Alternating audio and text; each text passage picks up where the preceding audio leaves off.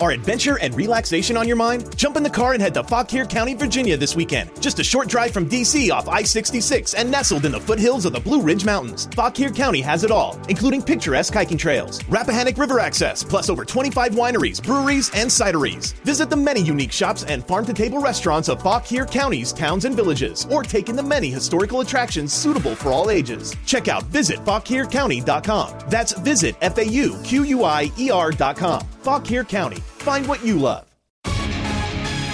Welcome to the Terrible Podcast with your hosts from SteelersDepot.com, where you can find all your latest and greatest Steelers news. It's Dave Bryan and Alex Kozora, always lit, talking Steelers. And now, here's Dave and Alex.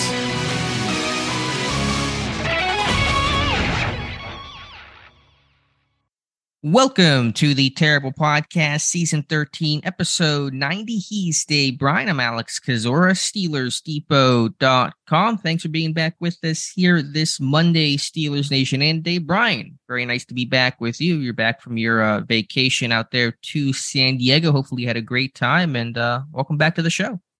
Yeah, thanks. Good to be back. And a little time away. I have problems forcing myself to kind of throttle down a little bit there, but I was able to do it for a couple of days there. Took some tours of San Diego, got to see a minor league hockey game, something I haven't done in a while, and went to the zoo, and we found a place that has some great seafood, which is hard to do these days, especially out on the West Coast. Able to do that, and the drive wasn't too terribly bad, about five and a half hours, but back, you always try to pick the perfect time to leave, during the off season. There's not, thanks to the NFL calendar,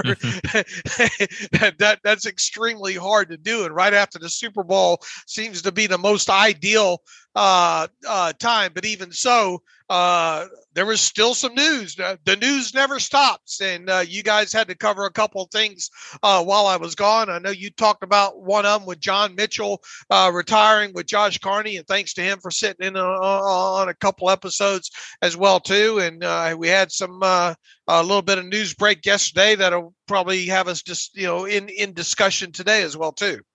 The news overall has been quiet. It was generally a very quiet week for the Pittsburgh Steelers, but the news that is there is coaching. And so we'll get your thoughts on the John Mitchell retirement here a little bit later in the show. But the news of the day right now is that reportedly Aaron Curry will become the Steelers' new outside linebackers coach. That report came in Sunday evening. If you look at Aaron Curry's bio on Twitter, it says Steelers linebackers coach. And so although it's not been made official by the Pittsburgh Steelers, it's been essentially made official by Aaron Curry himself, and that should be a familiar name, former first-round pick of the of the Seattle Seahawks, I should say, back in what that was 07, 09, somewhere around there. He's been coaching with Seattle for a couple seasons now, and now appears to be headed to Pittsburgh, and so that is, I guess, in some sense, the Brian Flores replacement. Although Flores was coaching off-ball linebackers, Curry seems to be more of the edge guys, outside linebackers. We're not entirely sure what the exact fit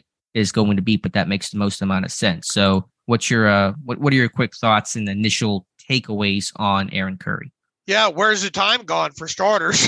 2009 first round draft pick. What was that, out of Wake Forest, I believe? And obviously career didn't go like a lot of people thought it might there, and quickly he saw the writing on the wall and transitioned into coaching once his NFL careers had ended. He's only, I think he's going to be 37 here pretty soon. So a fairly young hire here. And obviously with Flores going out the door to Minnesota and John Mitchell retiring. I think you had a tweet earlier in the week about, the Steelers coaching staff sure is thin, and by thin you don't mean needing to eat either. So I think the writing was on the wall a little bit that there was going to be an addition or two to the coaching staff this offseason. This was kind of out of off the radar kind of hiring, if you will, but it does make a lot of sense once you start drilling down into it. And as you mentioned, been working with the edges over there. I guess more in a assistant role with Seattle. Comes off of a season where they've had a couple of their edge rushers have really good years. And who is it? Owosu, the kid that was out of USC, and who was the other one? Who was the other edge over there that they had 9.5 sacks this season? Was it the Tennessee kid? Yeah. Taylor, what was his name? Let me look it up here real quick for you. It was Darrell Taylor. Yeah, Darrell Taylor. Yeah, both of those guys had significant amount of sacks uptick this past season there. So look, I mean, you're looking for a young coach that can work with position group on the outside, and we don't know for sure that that's going to be his role, but it sure lines up with his past experience and obviously his playing days and all like that. And how nice is it to come in and say, okay, you're in charge of outside linebackers. Here's TJ Watt and Alex Highsmith. See if you can do something with these two.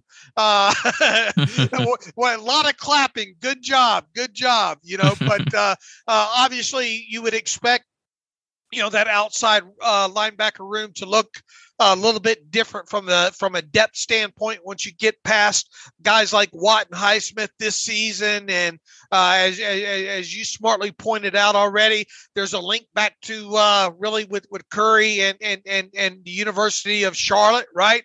And right. Larry Ogunjobi is familiar with Curry, and I think Alex Highsmith, his early 2000. What would have been 19 or 18? No, his first 3 years, I think, until 2019. Curry was at Charlotte, and working, near Alex Highsmith. All right, well there you go. So they, those two will obviously be familiar with each other. We'll see what happens. Obviously, Larry Ogunjobi is an interior defensive line player and set to be an unrestricted free agent this offseason. Don't know how much of impact the addition of Curry will have on that. Usually money is the big thing that makes the impact there. But outside of that, I mean, I don't know much of I struggle in trying to find a link back to, Tomlin and Curry overall, although you go back several years ago to some press conferences, and when Curry was a player, Mike Tomlin having, a few nice things to say about Curry. But outside of that, I don't know if there's much of a link there. This just sounds like, Curry kind of an up-and-comer into coaching ranks. I know he went through the Bill Walsh diversity coaching program that had him see a little bit of time, I think, with Carolina and Cincinnati before he landed with the Seahawks over there. It sounds like the Seahawks are pretty, from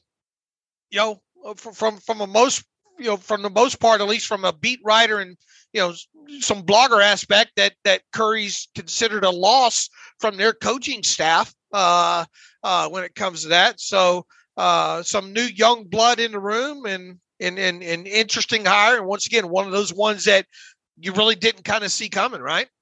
Right. Somebody much funnier than me on Twitter made the joke of, if you're a former first-round pick, you will find your way to Pittsburgh, like it or not. You will come to Pittsburgh by player, by coach. And I just think back, when I think about Aaron Curry, the phrase that always gets stuck in my mind was he was billed as the safest player in that 2009 draft out of Wake Forest, and a lesson that there really is no such thing in safe players. Now, he was not a terrible player, but he never justified the 5th overall pick that he was. Putting all that aside, him as a coach, there isn't a whole lot out there about him. I found couple of clips from a leadership session that I'm going to kind of go through maybe later today on him, but we'll see what the division of labor looks like. I know that, basically since Joey Porter's been gone, Carl Dunbar, the D-line coach, and Denzel Martin, his assistant, have worked with the Steelers outside linebackers because they're effectively defensive linemen. They drop into coverage, less than 10% of the time. And so that's been the way that they go through practice. And so it appears that Jerry Osavsky will return to kind of full-time work as the inside linebackers coach.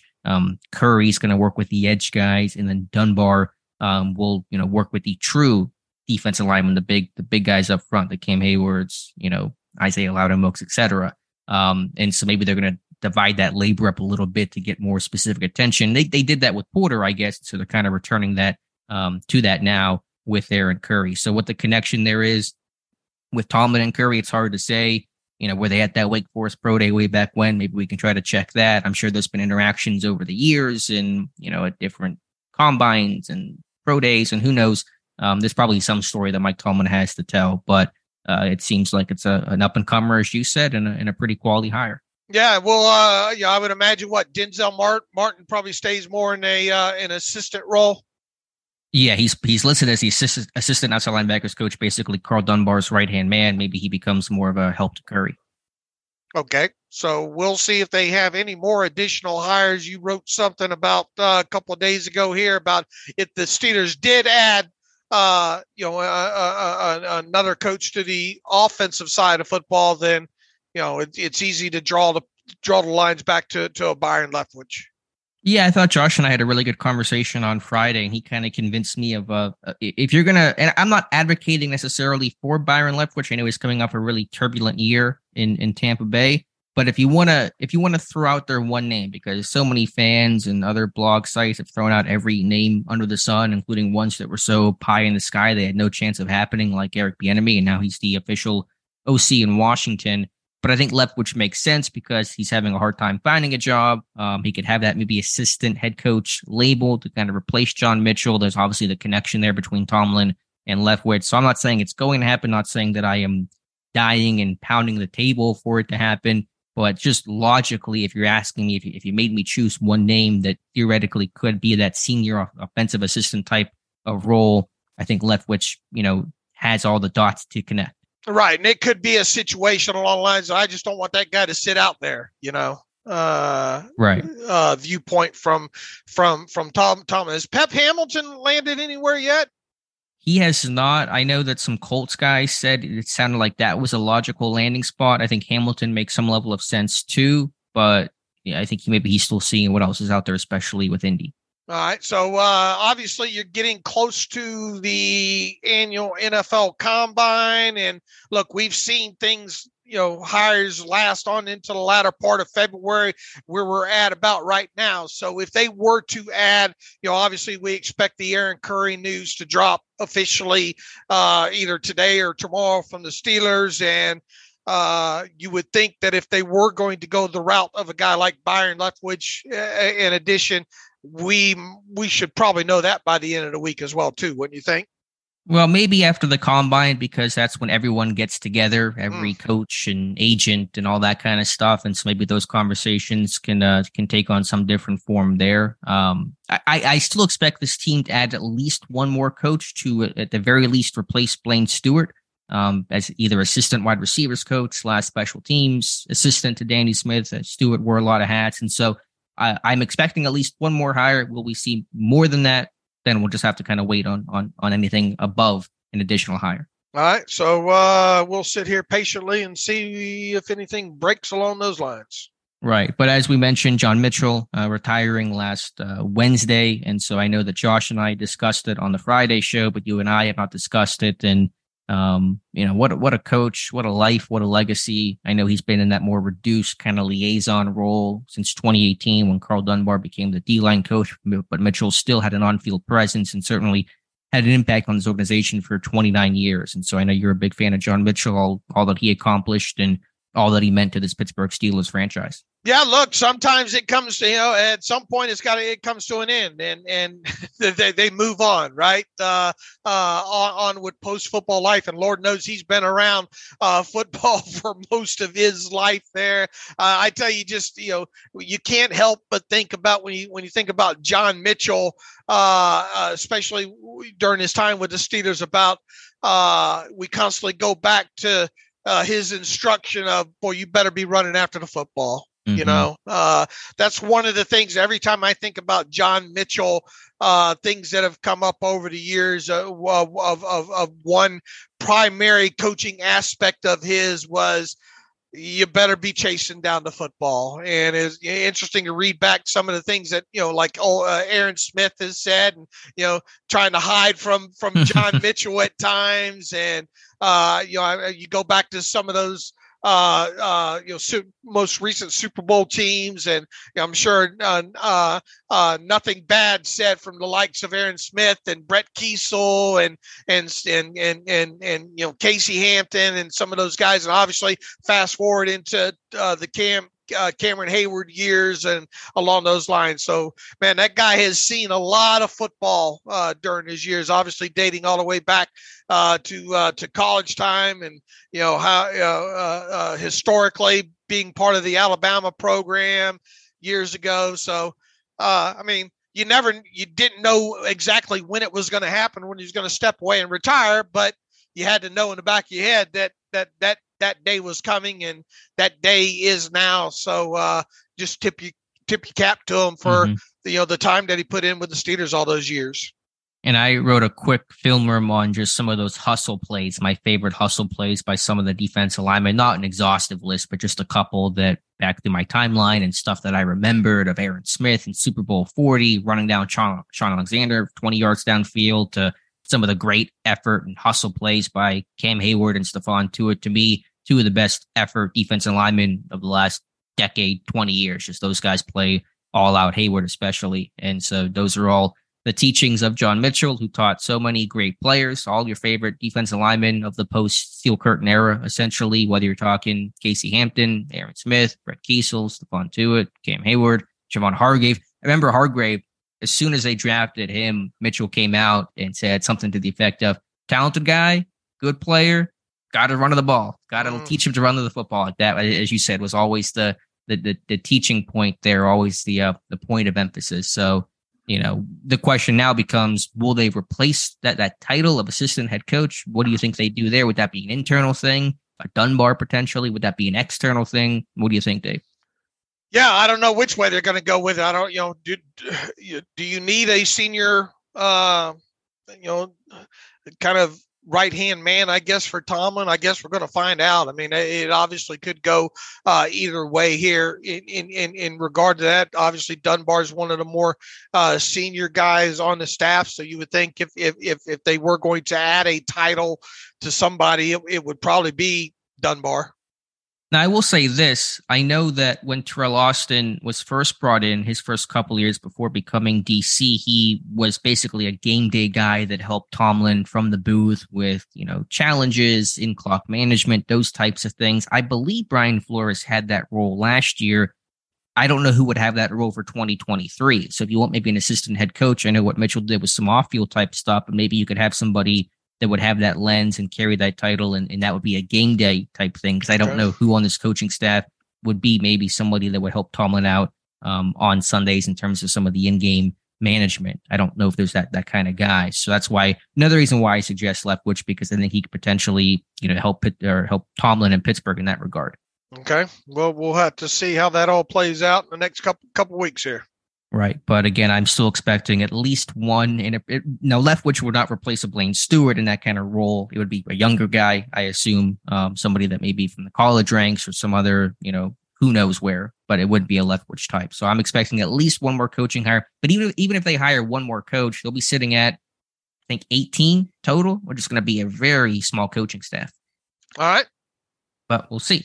Let's see what else we have here. I know I wrote an article today about the problem with Cam Sutton, and I've discussed this on the podcast, and I kind of wanted to turn it into article form to get maybe some reader impact and feedback there. And so I won't talk about it too much, but just going back to the idea of I'm a big Cam Sutton fan. I do want to re-sign the guy. It's just that thought that I can't stop thinking about, that you pay this guy, upwards of $14 million per year, which to me is like number one corner type money. But is he truly that number one corner? And if you pay him, do you still feel like we have to go draft somebody to be that top flight corner on our team? That's kind of to me, the trickiness when it comes to Cam Sutton. Look, what his market value is during free agency here is obviously going to be something fun to watch. And he is, made it clear that he would like to remain in Pittsburgh. And the whole thing where I have estimated his market value being in that, 13, high end around 13, maybe 14 million at max is all relative to cornerbacks around the league and what they're getting paid, along with the fact that the whole supply and demand thing. I think I've made that clear over the last couple weeks, that's why I have his market value where it is. Ideally, would you love to have the guy back at 8 or 9 million? Sure, absolutely. But if he's allowed to hit free agency, there's going to be some interest in him, you would think, right?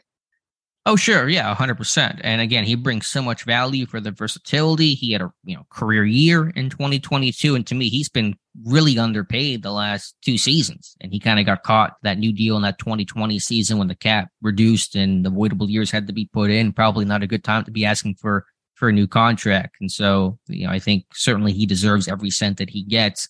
To me, let me just put it this way. Let's say you pay him 13.5, 14 million. How do you not have this guy shadow a top receiver, Jamar Chase, whoever the top receiver the opponent is? How do you pay that guy a record amount of money for Pittsburgh Steeler and cornerback history and then have him just play aside? Yeah, I mean, look, and it really goes along the lines, too, if you spend a first-round draft pick on a kid, right? Yeah, I mean, you're gonna have Sutton not shadow and potentially spend a first-round pick on a cornerback, and you're going to pay this guy $14 million. That's just the issue I have. I'm not saying I don't want to pay him. If it takes paying this guy $13-14 million, I'll probably do that because I think losing him would be so consequential. But that's just the point I'm trying to make is you're paying him that kind of money. Are you going to actually use him and employ him in that $14 million value though? But look, he's also a movable chess piece kind of player too, where you can move him around anyway, slot wherever, But where do you become more where's the price point where you become more comfortable of him not shadowing? Is that where it comes down to? Is there a $4 million difference in, okay, well, we paying him $4 million less than I don't expect him to have to shadow. Yeah, if I could wave a magic wand, I would say 10 to 11 million I'd be a lot more comfortable at. And maybe I know the market is the market, and I talked about what Charvarius Ward got last year in San Francisco, and it is hard to see Sutton want to take less than that, but we have seen Steelers take less before. Ramon Foster, remember one of those really team-friendly deals. Sutton is a guy that I think truly wants to stay in Pittsburgh, likes being in Pittsburgh, likes being coached by Mike Tomlin, kind of is that introspective guy. Maybe money doesn't mean everything to him, and 10, 11 million is still going to be double what he's been, getting on that last contract. So if you pay him 14 million, you play that guy in the slot. If you pay a guy 14 million, that's outside money to me. That's not go cover the slot receiver type money. Yeah, but then again, there's the whole market value is the market value too. Sure. So, no, absolutely. Look, my whole look at what his market value is once again is based on the position. What guy? Look, you're going to have guys off that list here pretty soon. William Jackson III, $13.5 million average yearly value. He's coming off that list. What's going to happen with Marcus Peters? Guy like him. You could probably 2 or 3 others on this list. We'll see what happens to those guys. But you have guys around the league and Stephon Gilmore with the Colts, 10 million, and Stingley with the Texans at 8.6. There becomes a point where Sutton's looking at it and said, well, damn, I'm better than that guy. Sure. Charvarius Ward is a prime example. Let's even look at maybe Shaquille Griffin. We don't know what's going to happen with him. 28 years old, 13.333 million average yearly value with him. I mean, that obviously that you're looking at this at several different aspects. You're looking at what's happening around him, and you're looking at what are the guys. The supply and demand aspect of it when it comes into free agency here, Right. No, I agree. But I will say Pittsburgh has always found a way to get guys a bit cheaper than you think. Deontay Johnson came in with a pretty team-friendly type deal. I'll go back to Ramon Foster, but let's just assume it's $14 million for Cam Sutton. He gets real market value. Is he going to be just one side cornerback, not going to shadow, still going to go draft a first-round corner? It doesn't line up in the sense that you're going to pay this guy all this money and not use him the way that he's getting paid. I guess the counter argument to that would be, what happens if you just don't get this guy re-signed? Right. No, and I write that in the article. And again, I want to make it clear. I want to re-sign Cam Sutton. I would love to do it for 10 or 11. If it costs me 13, 14, I'm not going to let a couple million be the reason why I lose Cam Sutton because he is so valuable. And if you lose him, then you have an extreme major hole there. I mean, so I'm not trying to say don't sign Cam Sutton. I'm just saying it's a bit awkward to me. Right. For the reasons that I laid out. I'm just saying, I would just say the counter argument to what you're, talking about on the sides would be, well, you might not have them at all, Right. But is that, is that the good enough reason? Because you could say that for any free agent. Yeah, it's tough to replace any guys you're going to lose. If you're going to pay him, though, he's an outside corner. He's shadowing top receivers, and he's doing that on a weekly basis. I mean, ideally, once again, you'd like to have this guy back around 10 million, right? Yeah. But I think if you looked at a realistic viewpoint of what's going on in the market versus, the rise in cap and, that kind of thing. And I just, that's why I have, based on the supply and demand and looking at what's going on around him. That's why I think, somewhere in the neighborhood of, there is a aspect of it too, is how much is too much, Sure. And I think you get up, you talk about anything north of 14 million, you kind of in that, is he worth that? But I think up until then, anything, as I've stated, anything between 10 and 13 and a half is really the more realistic aspect of it. I agree. But again, let's say it's 13 and a half, 14 million. Is he going to be a slot guy? Can you justify paying a guy $14 million and moving him inside? He needs to be on the field. I'll tell you that. But there's different aspects to covering, a number one receiver on 3rd and 10 versus dropping into a hook zone from your dime backer spot or inverting to play the deep third, as opposed to, manning up against their top corner or top receiver. And so that just, when you pay a guy that amount of money, this is how teams think. When you pay a guy that amount of money, you got to get your value out of him. And to me, there's certain requirements that almost come along with paying a guy that amount of money. All right.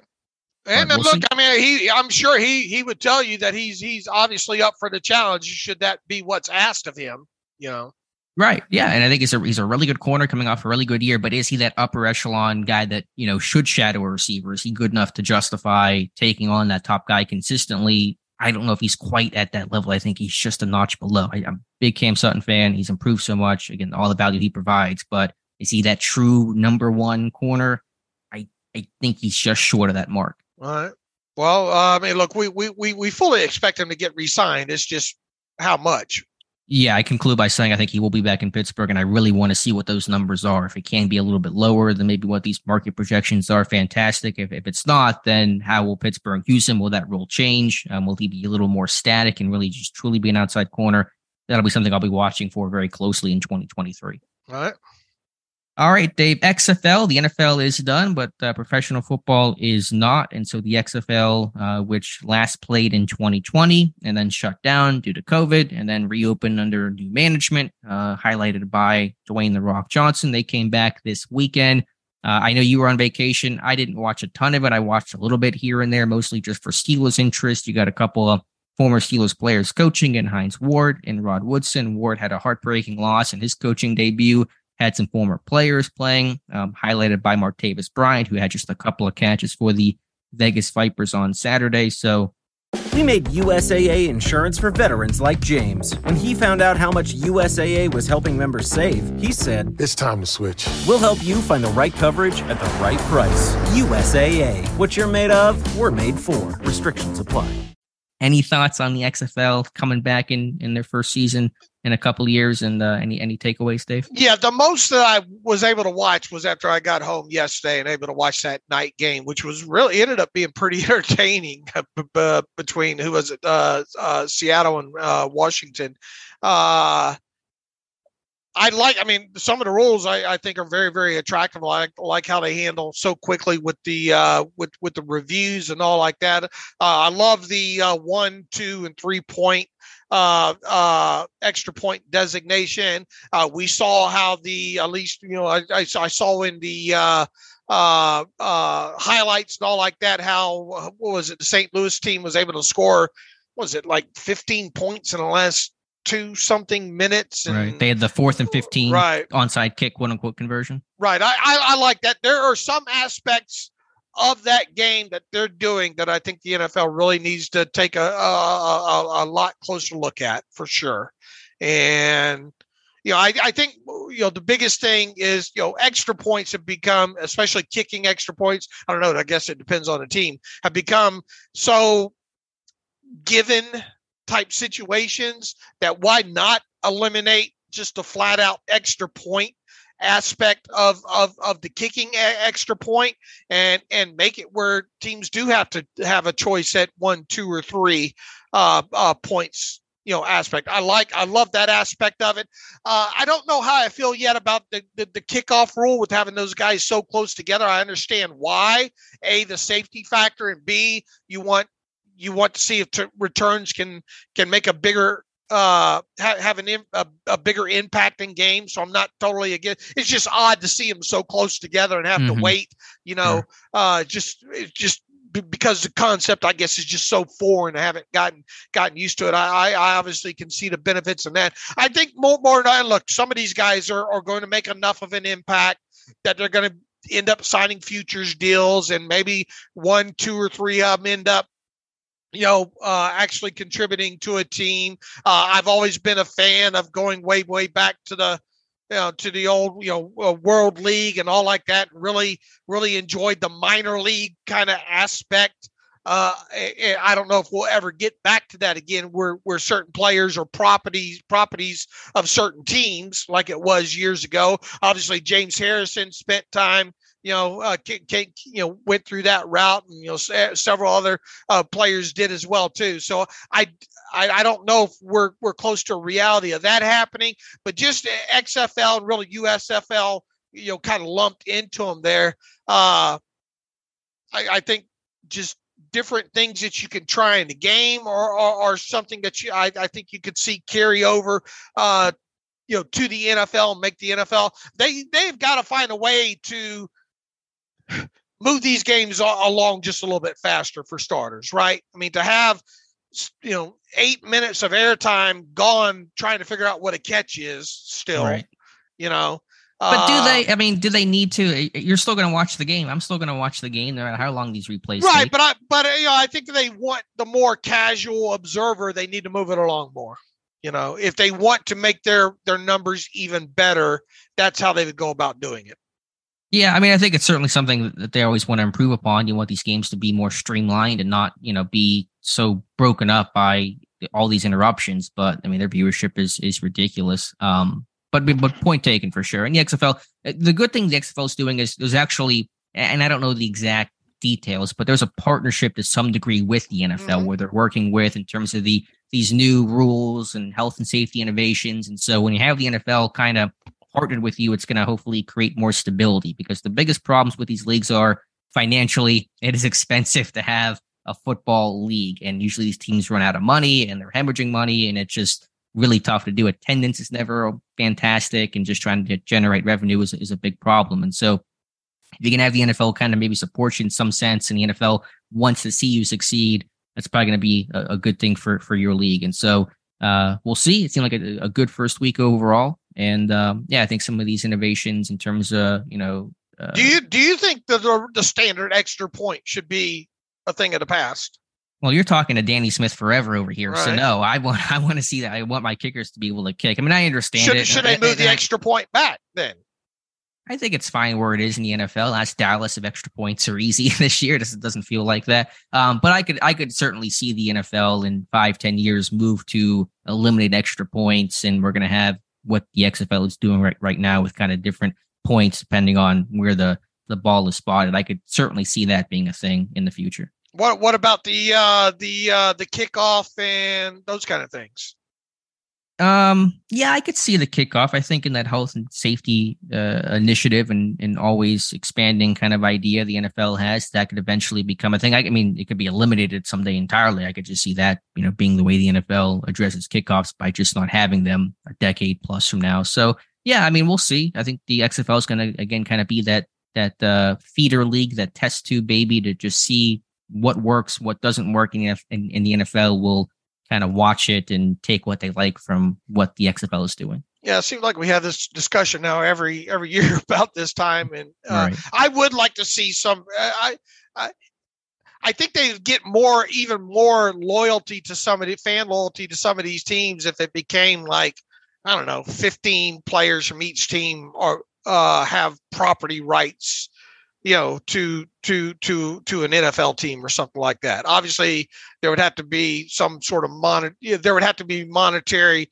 reasons to do that to help, for some of these XFL and USFL teams to benefit from it monetarily. I would imagine from the parent NFL club, but right. I would like to see something along those lines where, all right, well, you spent the year on the practice squad and we signed you to a futures deal and you can go, we assign you to go play for this team, Yeah, I guess the two issues I have with that is if you're trying to get if you want fans to watch and tune into your XFL team, it can be harder to do that if you're constantly having all this roster turnover while your good players are going to the NFL and you're just trying to create, some sort of identity with your fan base of this is one of our top stars and he's going to be a star for 5 years, going to play for our team. That's never going to happen if he's going to just get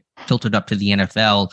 I think the other issue the NFL might look at, and I know that they've signed some of these guys who played in some of these spring leagues, is can you have a bunch of guys that play football all year round and expect their bodies to be good in December and January and that kind of thing? And there's value to those guys not playing and just working out, and then they're ready to go and they're fresh come training camp. So, is that sustainable? That's a question mark. Right. And look, a high percentage of those guys aren't going to make it anyway, but sure. I don't know if you went to some of these guys and say, look, if it meant playing year round for you to end up, on a 3-year contract or something, is it something that you'd be willing to? Some of these guys will do anything. Oh yeah. The players will be all for it. But I think the teams would sit there and say, do you want to, invest in this guy long-term because his body never gets to rest. And some of these guys have worked. The Cowboys, who was the Cowboys guy? Turpin? I forget what his name is, but I mean, he had a really strong year in Dallas. So some of these guys can work, but offensive lineman playing all year round, is he going to be fresh come January? I doubt it. Look, I'd rather watch one of these games like I watched last night instead of watching that NBA All-Star game. The Celebrity All-Star game actually wasn't terrible. I didn't watch it. I just saw highlights, but DK Metcalf is a freak, and that was just kind of fun to watch him. The number one goal that all these feeder leagues, these spring leagues have to have is obviously beyond just being financially healthy, decent quarterback play. If your quarterback play sucks, it's a really hard league to watch. And so trying to figure out how do you do that, the NFL has their own issues with finding good quarterback play. That's a problem. Let me ask you just one specific question. I know that none of us have the answer to that, but Martavis Bryant playing for the Vipers, kind of his first professional football since, he's bounced around quite a bit, but in a long time. Will Bryant ever even make a return beyond an NFL roster again in any capacity? Yeah, I would have to say no at this point. Okay. Would be my guess. I mean, look, you even have who's the other kid that played last night for that had the drug issues in the NFL? Josh Gordon? Yeah, Gordon, and he kind of looked like a little bit of a shell of his former self too. Right. Although Gordon kept coming back to the league. It's crazy that Gordon did get a bunch of chances, and Brian got his chances, but Gordon got more. I mean, I assume if Brian's playing in this league, I imagine he has some aspirations to want to get back in the NFL. I mean, I don't even know where he's at in reinstatement and all the pitfalls that he's had, but I imagine it's a thought if he's back here playing in the XFL. Man, how old is he even? He's 31 now. Yeah, but mileage is pretty low. Dude's been not working that much the last couple of years. And, it just Le'Veon Bell just turned 30 or 31 a couple of days ago as well, too. Where's the time gone, Yeah, no, he's in his whole boxing thing. I mean, if the NFL would let him back in, I think Bryant would do it. And I think some team would take a chance, even if it's just a training camp, 90-man roster. Let's see what this guy's got. Yeah, he's 31, but the dude's barely played football. So he's got, 28-year-old legs. I mean, the weed is now essentially legal in the NFL. You're not going to get suspended for it. So that's not a concern. I think a team would give him a shot. I just wonder, look, I mean, it's hard enough to get one of these leagues to stick. Is it going to come down to either XFL or the USFL? I would like to see one of them stick. I just don't know if there's going to be enough to support. And always the first week is hard to judge because there's always this synergy related to it. Mm-hmm. And look, they had a great rambunctious crowd there in Washington, throwing the lemons and the beer snake and obviously that was actually fun to see. Yeah. It looked like that. I mean, at least that one game and that one game only, it looked like the fans were really enjoying that. So obviously the more weeks that you get into it, the football has to be good enough to sustain the viewership. Absolutely. I will say, in my very small-minded amateur read of the situation, I think the XFL has a better shot than the USFL for two reasons. One, that partnership with the NFL, and two, they have The Rock, and the USFL does not have The Rock. When you have kind of that celebrity guy that can help, create headlines and noise and promote things, that's always a good thing to have in your corner. All right. So we'll kind of our yearly conversation related to that. We'll see if we're still talking about it much a couple of weeks from now, once the combine and free agency and obviously the draft get closer. And I'm with you. I want NFL Europe back. Bring back the Rain Fire. Bring back all those teams. That was perfection to me. Did they play at the same time as the NFL? Was that a fall league as well, or was that a spring ball? Man, I don't even remember if it. How do we find the Rain Fire schedule? I think it was at the same time. Yeah, I have to look. No, it looks like it was in June, in July. Wait, no, this doesn't make sense. This is something else. I'd have to go back. It'd been too many years for me to remember exactly. How do we find this? Jim Tom Sula is coaching the Rain Fire right now, which I didn't know. That's apparently something that's happening. Anyway, but that was to me the ideal thing because it was a true feeder league, and again, James Harrison, being one of those. Actually, who was that was something else, but yeah, James Harrison being one of those top names to play there. All right.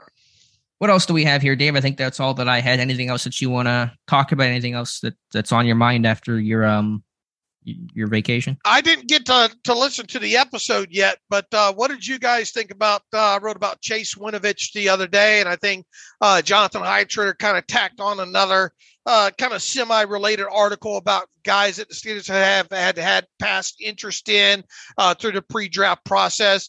I mean, a guy like Chase Winovich makes a lot of sense if you could get him cheap enough, which I would imagine that would be the case at this point. Yeah, I think Josh and I were open to the idea.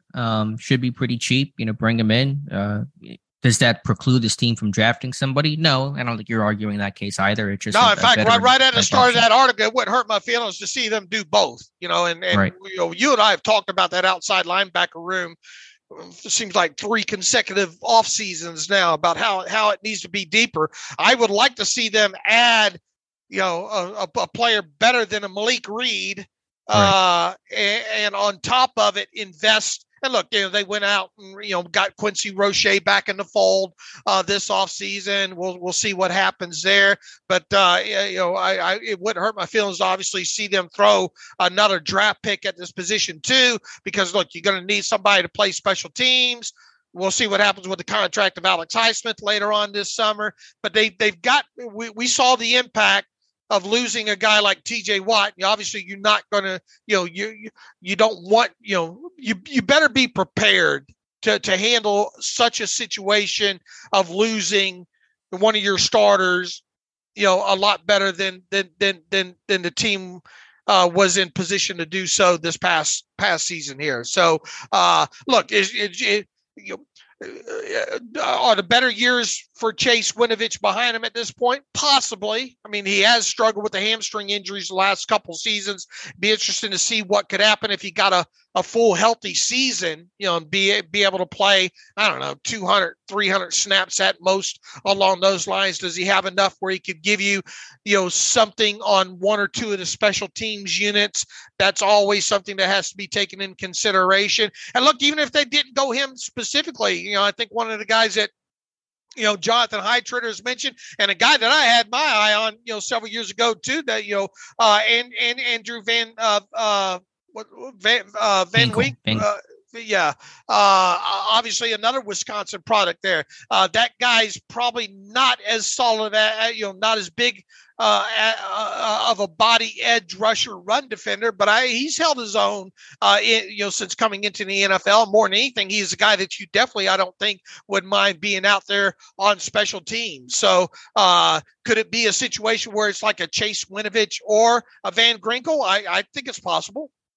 Yeah, I think having that veteran guy to come in and compete, I've talked about as much as anybody, the need to add depth. It's really been woeful since trading Melvin Ingram. I guess the issue with Winovich is, and he's got some decent tape, he's a good hustle player, but 1 sack over the last 2 years. I know there's been some injuries in there, but is that guy gonna be a number 3 outside linebacker? I mean, is that where he can be for your team? Maybe, but the production recently has been pretty light. Right. He has missed a handful of games with that hamstring too. So, I mean, now he did. I went back and took a quick peek of his tape.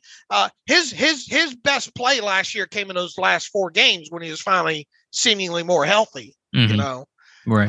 And I think his sack came within that time frame as well too. So, those other games, I think he really was battling through that. You even go back to the year before that, missed a handful of games with the hamstring as well too. So the hamstring is going to be one of the big questions with him, and the fact that his market value should be depressed anyway. You know, so it's not like you'd have a lot invested in him. But had I told you, and obviously you don't know this would be the case, but had you had 100% healthy Chase Winovich last year versus 100% healthy Malik Reed, which one would you have taken? Well, that's a layup. I'll take Winovich. Right. And look, if they sign him, do you throw the parade? No, but based on what this team has done when it has come to the outside linebacker position the last couple of years, outside of going out and getting a guy like Melvin Ingram that unfortunately you couldn't keep. And I still think there's a good shot that you end up signing Highsmith to a contract extension later this offseason. They just need to try to do a better job with the available cap money they have to throw at it to get themselves in a better position to handle a guy missing 1, 2, 3 games in Watt or Highsmith. Right. They need some options. They need some flexibility. They didn't really have that last year, and that certainly impacted them. And obviously, it's easy to draw the lines back to people that they've had interest in the past, and Winovich is one of those guys. Yeah, absolutely. So a good suggestion, and certainly a name to keep an eye on once free agency starts in just a couple weeks from now. It's coming up in about 3 weeks, so right around the corner. All right, Dave, any other things you want to talk about, or do you want to get to some reader emails and close out today's show? Yeah, I think we can get to see what's going on in the email machine here. Let me pull that up real quick here. Let's see. Joe Marone says, "Hey there, Dave and Alex. I'd like to hear your opposing reasons, if you have them, and I'm going to assume you do, on why teams, and more specifically the Steelers, don't try to package a large group of picks like rounds 5, 6, and 7, and maybe even round 4 in some fashion to move way up into rounds 3 and 4 to try to target players that are more shoe-in starters and then hit undrafted players hard for depth role players." He says, "I'd much rather have 3 or 4 much more solid players than some deep draft guys who rarely have impacts." He says the Brett Kiesels are rare. "Sometimes I get sticking with your lot, but teams like Houston need a lot more than us and can maybe stand to drop back and have a larger pool they need to sift through." He says, "I await your response." Joe from Queens. Look, I mean, you could flip this argument too, though, with a team like Houston. You say, well, they need a lot more so they could stand to have to drop back and have more of those say round 5, 6, or 7 players too. But if you're looking at it from a perspective of, okay, well, they need more mud to throw up on the wall. The argument still stands that what usually comes out of those picks anyway. So is there a good door? Look, if you like my viewpoint on this is just cut and dry across the board. If you like a player so much then if it meant, move, and I'm talking more middle round, third, fourth, fifth, round player. If you like him a lot and you think he can be that guy and become a starter, then you should try to go up and get him. Now, that said, you look back to what happened with Loudermilk a couple years ago. That seemed to be a more, well, he has the right body type, So that, but I mean, let's not also forget that this team moved up a couple. What did they give up to move up a couple spots, skip Mason Rudolph a couple of years ago? Yeah, they moved up. I think it was about 4 spots. They jumped the Bengals. I forget what they gave up specifically. It was a late round pick, though. Sure. And it's easy to judge these things years later, right? But if you like a guy, round 3, 4, 5, let's say round 3 or 4, I think where Joe's argument seems to be.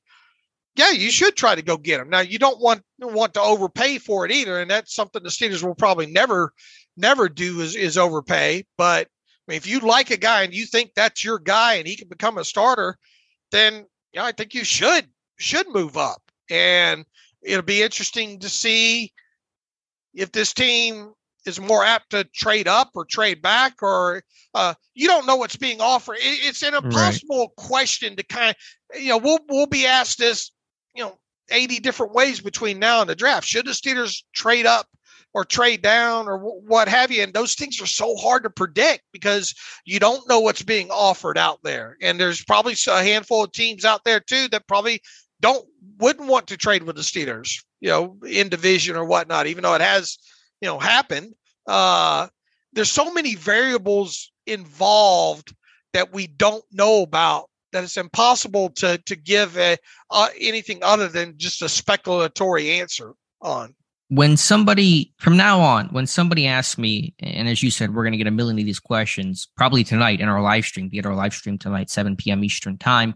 When somebody asks, should the Steelers trade up or trade down? I will say maybe, because I don't know. I mean, maybe. I mean, there's reasons that depending on the board, depending on what the offer is, depending on your roster, depending on free agency, depending on a million other factors, the strength of that particular position group in this class, maybe. You can't say yes or no until it's actually draft day. I will say, just talking about Pittsburgh specifically and Kevin Colbert, they did this a lot, including with Loudermilk, including with Mason Rudolph, Shamarko Thomas years back. They traded up for him, mid-round kind of guy. Didn't they trade up for, was it Alameda Tiamu? Did they trade up for him back when? I think in the third round. That was also did not work out well. Actually, there's a pattern happening here when they trade up. Usually for guys that didn't end up being all that impressive, except for first round guys, not Devin Bush, but Holmes and Troy Polamalu. But think about Joe Schobert. Think about Avery Williamson. Think about those guys. Malik Reed trading not for in the draft, but trading late day 3 capital for quote unquote more proven NFL players. And so there's been a lot of times where Pittsburgh hasn't had a lot of day 3 capital, including this year, because they've dealt those picks. Now, sometimes compensation picks become the calculation. They assume they're going to get some stuff back, and that allows them to be more flexible. But I would say Colbert was actually pretty aggressive trading day 3 picks, sometimes for prospects, but also sometimes for actual veteran players. So I think it's a strategy this team has employed quite often towards the end of Kevin Colbert's career. I wonder if now, with Colbert out of the picture, if you might see more aspect of, look, we're not zeroed in. We have 4 or 5 guys at this one spot, let's say round 4, that we can live with. We would be more open to entertaining, acquiring some more picks to get one of those 3 or 4 players that we know that we're going to get. Yeah, I would say, we'll have to see. Again, maybe, but I think Weidl and Kahn will be more open to trading down just because Kevin Colbert almost never traded down. And right now you do have that big void between the 4th round and your first of 2 picks in the 7th round. No pick in the 5th, no pick in the 6th. That's a pretty long wait.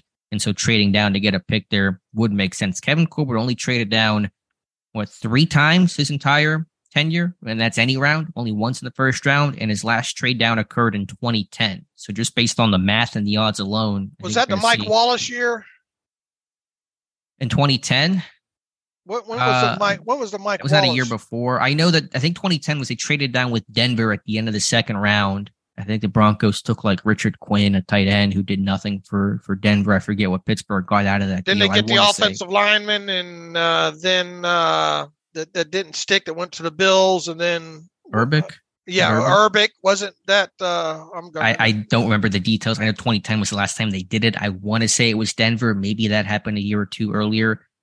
We're going down. Okay, that was the 2009 draft then that I'm thinking about there with Urbic. And then wasn't that also the same year that Mike Wallace, let's see here, the Steelers that year obviously had Ziggy Hood in the first round.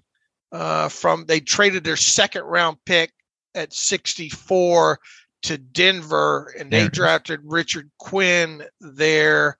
And then they had a couple of third round picks then at that point that they went Urbic at 79 overall, then Mike Wallace at 84 overall. And they also had another third round pick that year, went to Keenan Lewis at 96 overall. Together, we pieced it together. Just took us a minute. Yeah, 2010, the last trade down, it was with Arizona. It was, I'm trying to look at the details here. Oh, Pittsburgh, that was the whole, wasn't that was that the McFadden? Yes, year? It was Pittsburgh trading a fifth to Arizona for cornerback Bryant McFadden and a 6th round pick who turned out to be Antonio Brown. Right. And the team did trade up for Alameda Tamu, by the way. Okay. And that was a massive mistake. So. I mean, look, you could go through this year by year. And once again, it's the type of thing that we get asked about quite a bit during every offseason. It's impossible to give an exact answer, because you don't know, what group of players maybe they might be focusing on. You don't know what's coming in as far as trade offers. And, I guess just the question should be, should they overpay to move up to get a player they like? And I'll leave it at this. If there's a player out there and, people say, well, they damn sure like Devin Bush, but, they took a shot at him. It was a guy that they liked, and they moved up and gave up the draft capital to move all the way up to make sure they got him, and they did, and it obviously didn't work out very well. But I mean, I will never criticize them for going up to go get a player that they want until 4 years after the fact. Yeah, no, fair point. Yeah, sorry, Joe. I think I stopped answering your question a while ago, so I apologize. I took us down this giant rabbit hole. Yeah, I would just take a little bit of issue with the language. I know it's just in the email and you're not trying to be like super precise about it, but the idea of trading up for a shoe-in, the NFL draft, there are no shoe-ins. Again, right. Aaron Curry wants the safest player in the draft. Not so. And as the names we're talking about, Rudolph and Shamarko Thomas and Tamu, guys that were higher round picks, but didn't really, get great return on investment. So to me, depends on the board. Maybe is the correct answer, right? Yeah, maybe is the long and short is maybe is the correct answer. All right. Pastor Joe Green writes in, Dave and Alex, if you were given the option to sign Zach Gentry or Jesse James to a contract with similar dollars in time frame, who would you choose and why? Is there another free agent that you would prefer? Thank you for the stellar comment. I mean, look, just in their present state and form right now, this minute, if we're playing Zach Gentry to Jesse James, apples for apples, similar dollars in time frame and all, I think I would take Zach Gentry because he's been in the system, he's younger, yada yada. I'm not throwing a parade for either one of them. I'll tell you that at this point. And he says, is there another free agency? I haven't really looked at the free agent at tight ends out there. Look, I had here's my thought on the tight end position. And I've brought this up several times. Now, do I think they're going to be in a position where this ends up with like a Michael Mayer or whatnot, in the first round? Probably not, because you've got a number one, obviously, in Pat Freiermuth. Here's my thoughts. And there's nothing wrong with bringing Zach Gentry back, but if you do and it's over X amount of dollars, then you're not going to go another route there. Mm-hmm. I just feel that the current state of that tight end room, especially from a run blocking aspect, could stand to be improved. Period. End of story. Now, does that mean the big kid Darnell Washington out of Georgia? I don't have a good. It kind of feels like maybe third round for him from where we sit right now. I don't know, maybe late second round. I don't know where his exact draft spot or ideal draft spot would be right now. I will just say this. They could use a better blocking tight end. I view Zach Gentry as a guy that's at his ceiling personally now. And I would be careful with the amount of, if I did re-sign him, the guaranteed money that I give. I would not go out and I would not sign Jesse James in lieu of Zach Gentry. I'll answer that part of the question there. But I contend that this team should do everything in their power to make the depth of that tight end room better, just in the same breath that we talked about the outside linebacker depth when it comes to that room. Sure, that's fair. To answer the question, I'm with you, Dave. I would take Gentry over James for the reasons you outlined. The question becomes, what do you want the role of your number 2 tight end to be in your offense? For some offenses, that is an integral part. Guy's going to be playing 600 some snaps, going to be a big part of the pass game, part of the play action game, part of the run game, obviously. In Pittsburgh, it's been a little bit less than that. It's kind of more of that pure blocking role. Gentry has that unique size at 6'7", 6'8", that can match up against these big 4-3 ends. And I think but he's not great at it. I thought he was better in 2021 than 20. I thought he had a kind of a down year this past year. I'm with you there. Okay.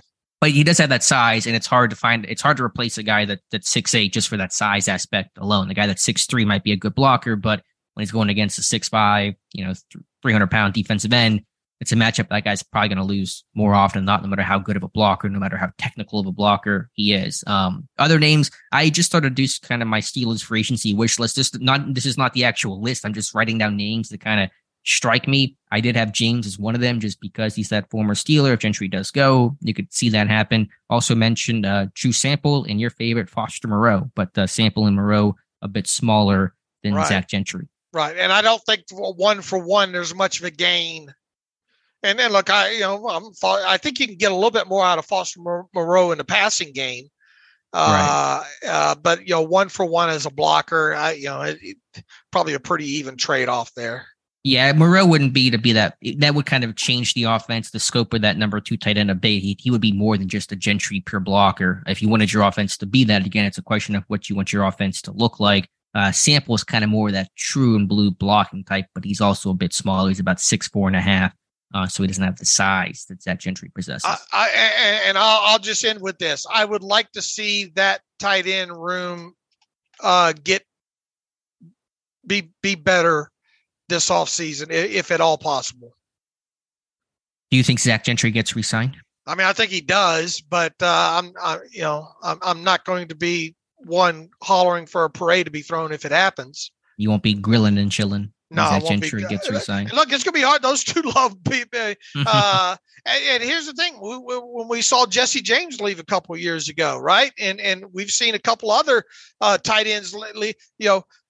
Is the tight end market one of those ones that just a little bit overinflated? It was when James got paid. He got paid so much money, and I still don't know how that happened. And that was a big whiff by Detroit.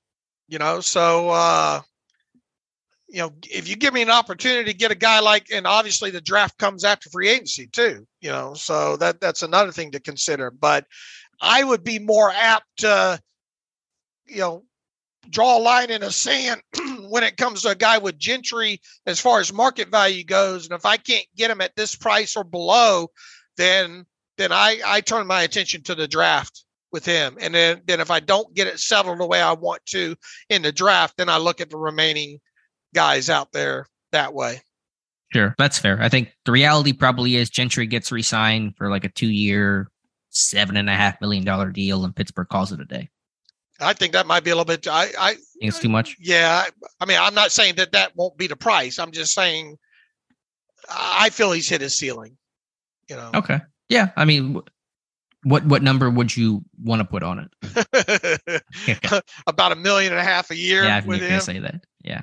But like you said, the tight end market can be a little wonky, and he's still pretty young. So I'm just kind of making up numbers, but something like that. And look, has he held on longer than I thought he would? Yeah, absolutely. But I really feel with watching what he did last season, it feels like it feels like you're just settling for if you bring him back, and in doing so, it's hard to imagine that you're going to get much more out of him in the role that he played from a quality snap standpoint if you do re-sign him.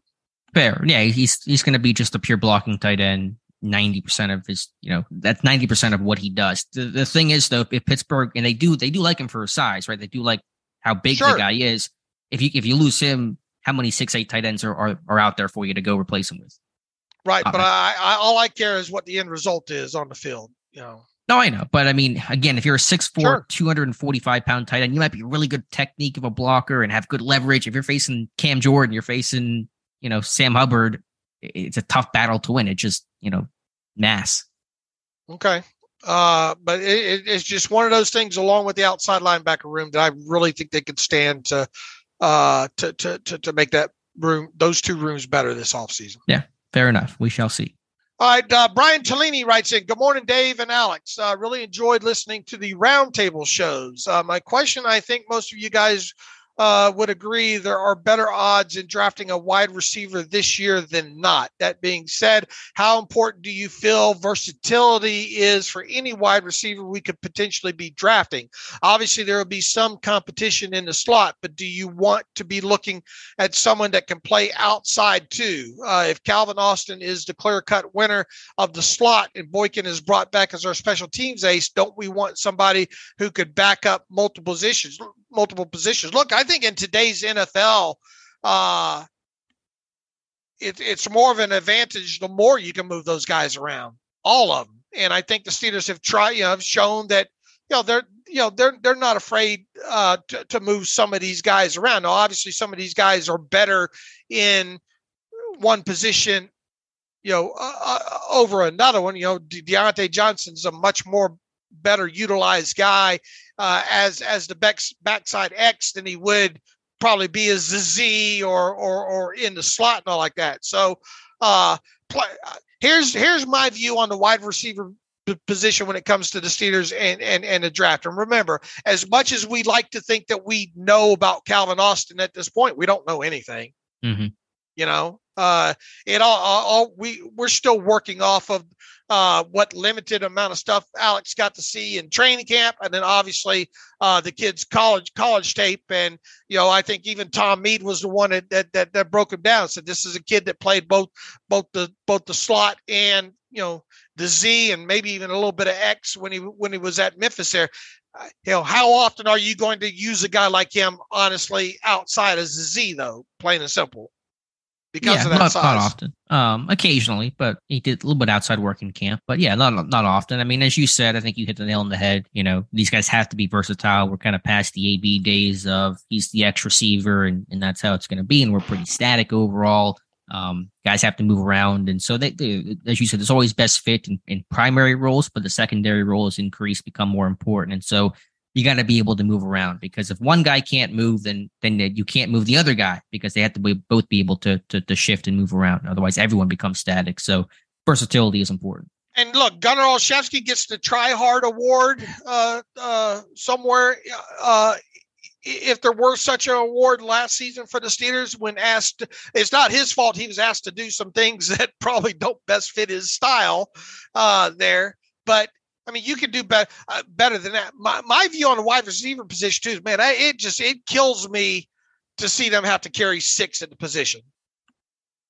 Yeah, I mean, I think last year they kind of were running out of things to do with Gunnar, and then you had Steven Sims, and the roles and styles were kind of redundant. But you got to call that the Ray McLeod role or award, because that's what Ray was trying to do, 2 years ago. So didn't work out well. I mean, I would say that I think slot is the biggest primary need, because it's really kind of a void there. You have your outside receivers in Johnson and Pickens. So, ideally I want a slot guy, but then of course, the more that they can offer beyond just playing in the slot, the better.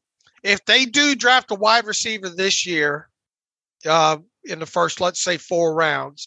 I would like to think that guy's primary would be more of a bigger slot, at least bigger than Calvin Austin. But on top of that, have some versatility aspect of him coming out of college where he can be moved around a little bit. Yeah, I think in terms of who those guys might be, just spitballing, a Parker Washington from Penn State, Jackson Smith and Jigba, I think makes a lot of sense from Ohio State. Jaden Reed from Michigan State, I think also is a pretty strong fit. Those are some names that are pretty attractive to me playing in the slot next year. Right. And the odds are good that they will draft one because there had been too many years dating back to when Kevin Colbert came along that they haven't drafted at least one. Right. I would expect them to draft one this year. Within the first 4 rounds? Maybe. I'll give you that answer. I don't know. Okay. Probably, but it's a little bit. It feels like it's a little bit deeper class. At least once you get past the top heaviness of it. Well, I don't think it's super top heavy where it isn't. Like it's kind of lacking those couple of superstars, but I think there's some good depth to the class. Okay, Ben Steltz writes in, hi, Dave and Alex, longtime listener of the show here, first time emailing. Just love everything you guys do. Thank you for that, Ben. I know it's better if these are short, so here it goes. Would you consider bringing Bud Dupree back if he is cut by the Titans due to his large cap number back on a Miles Jack, Ahkello Witherspoon type of deal? He says, appreciate the hard work you guys continuously put in. Looking forward to another great season for 2023. If we're talking, because you're talking 2 different price points here when you're talking about Miles Jack and Ahkello Witherspoon. You're talking Miles Jack at $8 million. I would say absolutely not for Bud Dupree on an $8 million deal. I think where it becomes more entertainable would be on more of a Witherspoon $4 million type of deal. But even so, if you sign Bud Dupree, you're not going to get him on the field for any special teams. I don't think. So then it becomes a guy just sitting there waiting to play, 12 to 20 snaps. Obviously, you want a guy more experienced out there.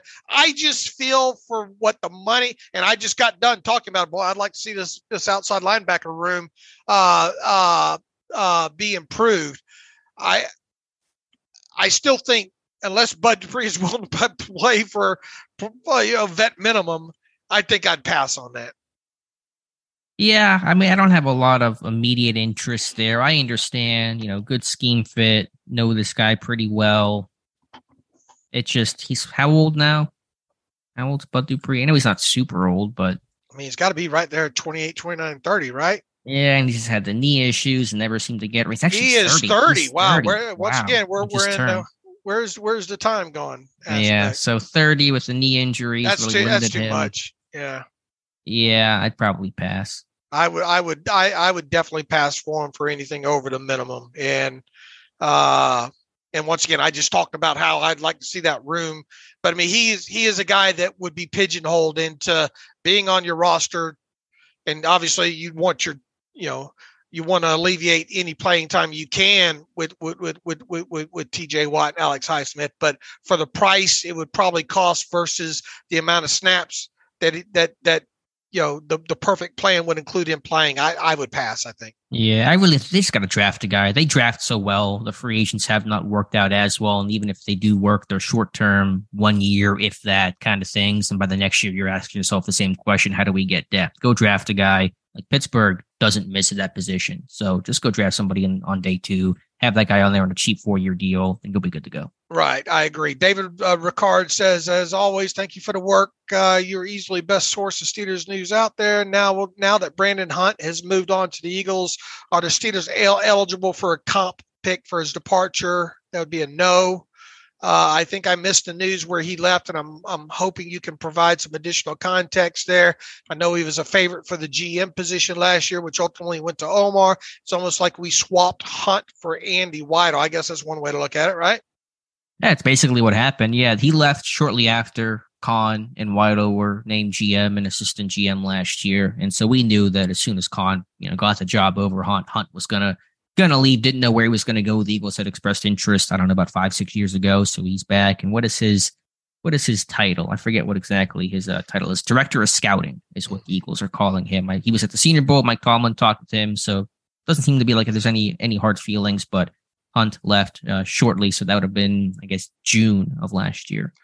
He says, on a personal note, I'd like the slightly less old school approach Omar has taken, even in the limited sample size we have. He says, I especially like the extension of Deontay Johnson earlier in the offseason than we were accustomed to under Colbert. He says, I'm an optimist, so take that for what it's worth. Look, I mean, it will be interesting to see how they handle some of these guys once they immediately get past the free agency aspect of it. Obviously, free agency comes first, then draft, and then right after that would probably be the prime time to look to see. I mean, really, when you're talking about guys that are prime for extension this offseason, it's Alex Highsmith, plain and simple. That's it. That's the list, right? Mm-hmm. Yeah, that's the only name that I can see. So, I'm with Dave in the aspect I would like to see them get this done earlier rather than later. Sure, I would too. It just depends. It takes two to tango, and how well does Highsmith's agent want to get a deal done, and are they going to kind of wait because maybe some other pass rusher gets paid later in the summer, and that'll increase the market value for Highsmith, set another benchmark? I don't know. So it seems to be what Con wants to do, and I'm all for that, but we'll just have to wait and see. And I think Dave records the other interesting aspect to see is how quickly maybe they do some of these offseason restructures of guys like Watt and Minkah, just from that's interesting, because normally they generally, unless there's a roster bonus involved in here, those things dip into training camp time and all. So it'll be interesting to see if they just go ahead and get those knocked out earlier than they have in past. Right. One other just quick aside about Andy Weidl, interesting note that I know Matthew wrote up today from The Athletic, that apparently Weidl makes his board not with grades. Usually we hear about, there's a grade assigned to a player, but Weidl has it based on a role, like day one starter, potential role player, backup, etc. So that's apparently how Weidl sets his board. That's going to be his role in Pittsburgh, what he did in Philadelphia to set the draft board. And then, everyone kind of works off of that. So one difference appears to be that. All right, what are we, about an hour and 10 in? Let's say about hour 15 or so. So yeah, that's a good show back. Glad to have you back on the show here, Dave. I still think you went on the darkness retreat with Aaron Rodgers. I'm still not convinced, because you left on Wednesday, right? Mm-hmm. And Aaron Rodgers did his Tuesday with Pat McAfee, then I think was leaving right around the next day for the darkness retreat. So I'm just saying. I would be so lucky to do one of those. I have a problem with forcing myself to relax a little bit there. So maybe I need to do more research into whatever a darkness retreat is. All right. We'll talk to Aaron Rodgers. He'll fill you in. All right. Good show. We will be back at it on Wednesday. We're going to try to effort a guest maybe on the Wednesday show. By then, hopefully the Steelers will have made official the Aaron Curry addition to the coaching staff. We'll see if there's any other new coaches that we'll be talking about. Then obviously we'll be getting more and more into free agency talk and draft talk as we move forward. The combine's right around the corner. I've already got some of the tracking sheets set up for that way early than I usually do. So excited about that coming, especially with it looking like we're going to have a couple of contributors in Indianapolis this year to cover it this year. So who knows what will be. Wednesday's a long way away when it comes to the news cycle. So in the meantime, you can follow me on Twitter at Steelers Depot. Follow Alex on Twitter at Alex_Kozora. Follow the show at Terrible Podcast. Email the show, theterriblepodcast at gmail.com. If you like what we do and want to donate to the cause, go to SteelersDepot.com, hit the donate button upright navigational bar. Also, if you like an ad-free version of the site, SteelersDepot.com, hit the ad-free button upright navigational bar. Thanks again to Josh Carney for sitting in for me a couple of shows there as well, too. And until Wednesday, as always, thanks for listening to the Terrible Podcast with Dave and Alex.